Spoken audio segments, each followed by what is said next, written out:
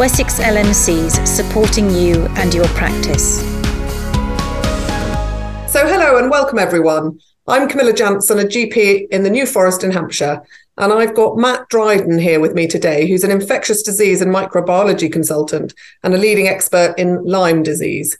He's hopefully going to help us improve our recognition of Lyme disease and its various guises, and advise us of appropriate and timely management, as well as increase our understanding of the use of appropriate serology and the practical applications of this. So thank you for coming along, Matt. Welcome. Would you mind introducing yourself and telling us a bit about your background? Yes, thank you very much, Camilla. I'm Matthew Dryden. I've recently retired as a consultant from Hampshire Hospitals, but I'm still working in Ripple, the Rare and Imported Pathogens Laboratory in Porton Down.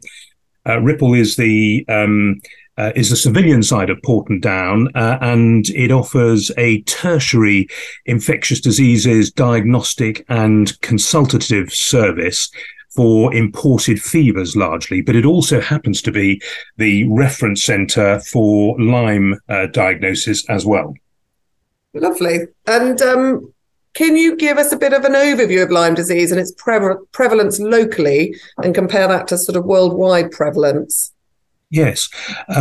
I think our area of England, the south of England, really stretching from west to east, has the highest prevalence of Lyme disease of anywhere in the UK. It is not just confined to the New Forest. I think the spread of deer across the countryside, and with them their attendant ticks, have increased the distribution of Lyme disease right across the south of England. In terms of sort of overall prevalence, though, it's been estimated that the UK incidence of Lyme disease is about 2.5 per 100,000 population, which is about a hundredth of the incidence of Lyme disease in parts of Central Europe and Scandinavia. So there is a much lower level of Lyme disease in the UK and in England than there is in parts of Europe. That's quite interesting, because I always think of the New Forest particularly being very high prevalence, but as you say, Europe has 100 times the prevalence in certain areas. Exactly. And I always find it useful to break Lyme disease down into different stages, as well as thinking of it in the context of chronic fatigue triggered by Lyme infection. Are you happy to talk us through these different stages and presentations? Yes, certainly. I might just mention first that the Lyme Reference Lab diagnoses about 1,500 cases of Lyme disease each year. It varies from year to year, so there is a bit of oscillation. I mentioned that there has been some increase in cases over the last 15 years or so. But there's probably many more cases of Lyme disease, because I think many present to primary care and don't have confirmatory serological diagnosis. So the stages that we've discussed are threefold, really. So there's the primary inoculation of the bacterium. It's a spirochete bacterium inoculated by the Ixodes ricinus tick. So you have to have a tick bite to get Lyme disease. And you get primary multiplication at the primary site, and that usually results in a rash. And that's the clinical presentation for most people with primary Lyme. And that is a particularly common presentation in primary care. So it's important to think about that and recognise that, particularly in our high incidence areas in the south.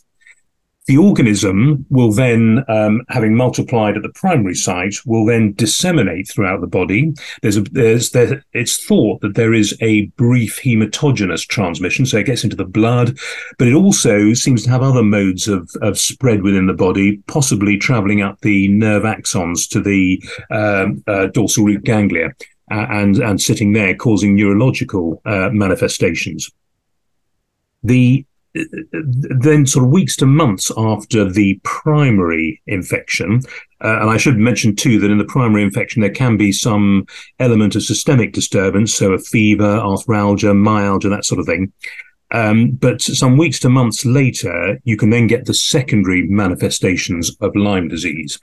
Now, in the UK, the commonest secondary manifestations are neurological. We often think of Lyme disease as causing arthritis.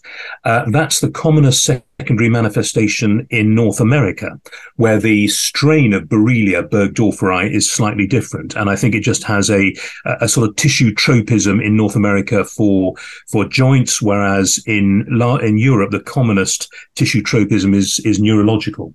So the commonest secondary manifestation is neurological.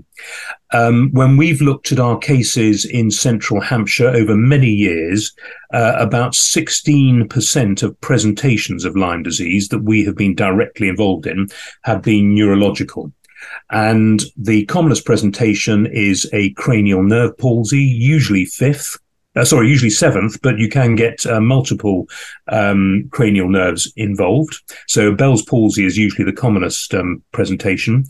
Radiculopathies are also very common, and they can occur anywhere in the body, involving the thorax, the abdomen, the lower limbs, and usually presenting as pain or sensory disturbance. And we have a minority of neurological cases presenting as meningitis or meningoencephalitis. And obviously those patients are pretty unwell. And they have positive findings on lumbar puncture. Okay, thank you. Interesting. And going back to the early presentation, the localized phase, with multiplication at the primary site, we're looking at the typical rash, the erythema migrans. Could you tell us a bit more about that? Yes, well, the classical description of erythema migrans is the circular bullseye rash. And so you get an enlarging circular rash that you'll also get a little bit of inflammation from an insect or indeed a tick bite, but that will not be much more than a few millimeters. But if it starts to expand more than 4 to 5 centimeters and continues to expand, then that is suggestive of erythema migrans. It's not always a bullseye rash. If you get bitten by the tick, and usually the tick that bites you, it may be a nymph tick, which is only the size of a freckle. So many people do not notice that. And of course, children rolling around the grass may pick up a tick underneath the hairline, so a rash is never noticed. And if the bite is in a skin fold or the groin or a natal cleft, the rash may be inapparent and not noticed at all. And I'm right in thinking they like warm nooks and crannies, because I've seen someone present with one on their perineum, and it's amazing if they're wearing trousers, long trousers, being for a walk in the forest, how far that they can travel. Exactly. It's amazing how they can, get in at an ankle and end up, as you say, in the perineal groin or in the umbilicus. And they do like warm nooks and crannies for sure. And they can be really hard to find, these nymph ticks. And interestingly, we often see people who've found an attached tick and they've maybe sort of dug around. So you often may get an area of local cellulitis as a result, or infection as a result, that may be sort of 1 or 2 centimeters. And it's very difficult to know when to give antibiotics, whether it's a local inflammation and infection as a result of digging around, or when to treat it as the migrans rash, because obviously embarking on a 3-week course of antibiotics is something that we don't want to do unless we're sure that it is Lyme disease. Yeah, it does rely again on the amazing expertise of GPs, really using their clinical skills to decide when to treat, because serology is going to be negative usually when the primary rash occurs. So one's not really helped by doing a blood test at this stage. So I think you have to go on your clinical impressions. At the end of the day, there's although the NICE guidelines recommend 3 weeks of treatment. In fact, there's pretty good data from Central Europe saying that a week of doxycycline is as good as longer courses. The problem with a shorter course is that it does contravene the NICE guidelines. And if there are complications later on, then the patients tend to get upset that they've been given a shorter course. But really, in my view, it's almost as clinically effective. And is there any space for prophylactic antibiotics if people have had a confirmed tick attachment but no reaction? Yeah, that's a very good question. In Central Europe, where the incidence, as we've already said, is 100 times higher, they often do give prophylaxis, 100 or 200 milligrams of stat, of doxycycline, just a single dose. Studies in the UK have shown that ticks carrying Borrelia burgdorferi range from about 0 to 8 or 9%. So, you can get 90 tick bites before you get a single case of Lyme disease. So the tendency in the UK has been not to offer prophylaxis. But I think if there's a lot of patient anxiety, or the area is a particularly high incidence area, hotspot for Lyme disease, then it's reasonable to give a single dose of doxycycline, but it's not recommended by the national guidelines through NICE. And would that be 200 milligrams of doxycycline? Yeah, for an adult, 200 milligrams stat doxycycline. And what time frame from when they were bitten? So if they present 10 days later, for example, but haven't mounted a rash? Yeah, 10 days is probably a bit late. And in fact, for prophylaxis, most people are going to present later to GPs, aren't they? Because there's going to be a delay in getting an appointment, and they won't bother their GP unless they're concerned about something. But once you get to about 10 days, I mean, in a sense, if you think it's Lyme disease, you probably ought to give a therapeutic course rather than prophylaxis. Because I think the problem with the anxiety related to it, if they are asymptomatic other than had positive sighting and removal of a tick, to embark them on 3 weeks of antibiotics at that stage is quite a long course. Yeah, exactly. So it's difficult to know when to reassure. And if you do reassure, what should they be looking out for? What's the safety netting information? Yeah. Yeah, no, I agree. It is tricky at that point. But I think one has just had to make a clinical decision that it is or isn't Lyme disease. And if it is, give a therapeutic course. If it isn't, if you get it really early, give a dose of prophylaxis. But probably by 10 days, if it is Lyme disease, the organism's starting to multiply and you really need more than just a single dose.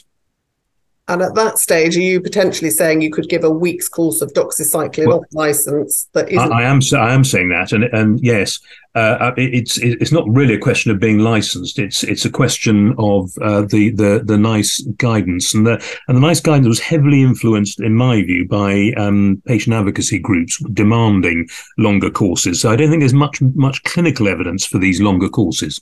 So my opinion is that it would be safe to give a week's course at that stage. And if we see people early on with the sort of a bit of inflammation around the removal site of the tick, then it's considered appropriate to watch and wait. And if it becomes 5p or bigger, then that's the point that you would treat with a treatment course of antibiotics. Yeah, exactly. Yeah. And probably more than 5p, actually, sort of 10p plus. Okay, so, lovely. Thank you. Yeah, 3 to 4 centimetre diameter. And it's interesting thinking about the early disseminated phase and the palsies, because historically I'd always associated Lyme disease with arthritis, but as you say, that's seen much more in Americas. And in Europe, we see the palsy, specifically Bell's palsy, as a cause of this. So we would be then advocating serology at that stage. Exactly. Yeah. So once you've got the neurological symptoms, you're weeks to months into the infection, and it's reasonable to do serology at that point because you'd expect antibodies to be positive.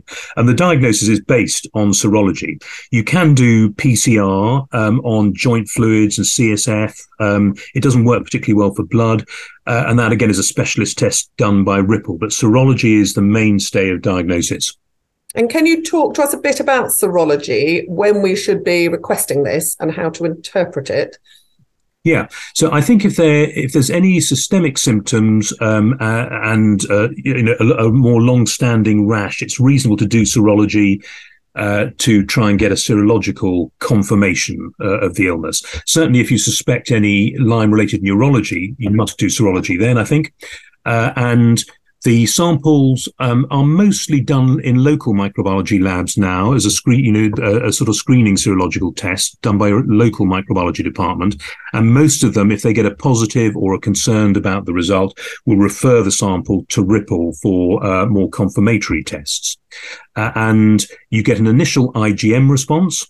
and that usually occurs after 2 or 3 weeks after infection. And then at a later stage, you'll start to get a rise in IgG. So an IgG and or IgM is indicative of exposure to Lyme disease. Obviously, the IgM comes up first, but unfortunately with Lyme disease, unlike some viral infections, the IgM seems to persist for months, if not years. So it doesn't necessarily imply a very acute infection if there is IgM present. That's interesting. Yeah. And it's interesting that you say it takes a few weeks to appear. So if you have someone in early stages of infection, i.e. up to 3 weeks, then really we could test them, but we need to repeat the test to ensure that it hasn't developed further down the line. Exactly, yes. Yeah. And what time frame would you be repeating the test? Well, after the first presentation, if you're concerned about Lyme disease and you're concerned that Lyme disease is progressing, repeat it after 4 weeks. And if they've had a full course of treatment, if we've got a high suspicion and they've had a full course of treatment, would that impact on the serology? It does. There's probably not a lot of point in doing more serology if they've had a full course of treatment, because the full course of treatment is very effective. I think you can then reassure patients that the bacteria have been eradicated. There is no resistance. And antibodies in early treated Lyme will often either not develop or not increase. So you may get a false negative serology subsequently after treatment. Thank you. And where do we find treatment advice? Well, again, there's a good table in the NICE guidelines. If you Google NICE Lyme disease guidelines, there is a table there indicating the treatment options for each of the different presentations. But really, the most effective treatment is oral doxycycline. For, as I say, NICE recommend 3 weeks, and that's effective in neurological Lyme as well as the primary Lyme disease. If patients get admitted to hospital with severe neuro-Lyme, they often get intravenous keftraxone. But there's quite a bit of clinical evidence to show that oral doxycycline is effective for all the different stages. Thank you. And can you talk to us a bit more about the sort of late stages of Lyme disease and their presentation after the early dissemination phase? Yes, yeah. So there's great debate and controversy around whether chronic Lyme disease exists. It certainly does exist to a certain extent because you can get chronic fatigue after Lyme, just as you can after many other infections, and that chronic fatigue can be very debilitating. If you've had long-standing neurological Lyme and it's been untreated for some time, you will get some neurological damage. So you're likely to get persistent neurological symptoms as well, even though you eradicate the bacteria with a course of treatment. So those are the aspects of chronic Lyme that are concerning. There's plenty of so-called chronic Lyme that is not Lyme disease at all. And this is a bit of a social phenomenon. So Lyme disease exists in the Northern Hemisphere, but there is a big Australian Lyme patient advocacy group. And there's been, for example, an Australian government commission to look into whether Lyme exists in Australia, and it does not. There's no evidence that's been found there. So there's a bit of a social phenomenon around chronic Lyme that has spread from the east coast of the US. So you may get patients presenting with serology that they've ordered online from unvalidated laboratories abroad, and those are very hard to interpret. Often these tests are quite sensitive, but they have very poor specificity. So there are lots and lots of false positives. And indeed, CDC in the US have a whole web page on tests that are not recommended for Lyme. And most of these that are ordered online are not recommended. So we recommend that you use NHS tests and that patients request NHS tests if they're concerned about Lyme, and not rely on these slightly dubious online foreign laboratory tests. I think sort of the media sort of often drive the Lyme disease hype as well, because if there are certain celebrities, for example, that are posting things online on Lyme's disease, that can really trigger sort of anxiety and people wanting to get testing and treatment. Correct. Yes, we've looked at Google searches on Lyme disease, and every time a celebrity announces that they've got Lyme, be they Avril Lavigne or similar celebrities, there's a huge peak in interest on Google on Lyme disease, and I'm sure quite a few presentations to primary care as a result. Thank you. So what I'm hearing is if we're getting a new Bell's palsy, a new radiculopathy, we should be thinking about Lyme's and requesting Lyme serology. If we have someone with chronic fatigue syndrome, for example, is there an indication to request Lyme serology for that? And how would we manage that if we got a positive test? Yeah, I mean, again, it's very difficult. There are so many precipitators of chronic fatigue, of which a very small proportion will be Lyme disease. So in somebody with no objective signs, it's quite hard to recommend doing Lyme serology on every chronic fatigue. But I think, if there's any suggestion there has been organic signs that objective signs rather, and they are in a risk category and that they walk in the countryside and may have been bitten by a tick, it would seem reasonable to do serology just to exclude it or confirm it.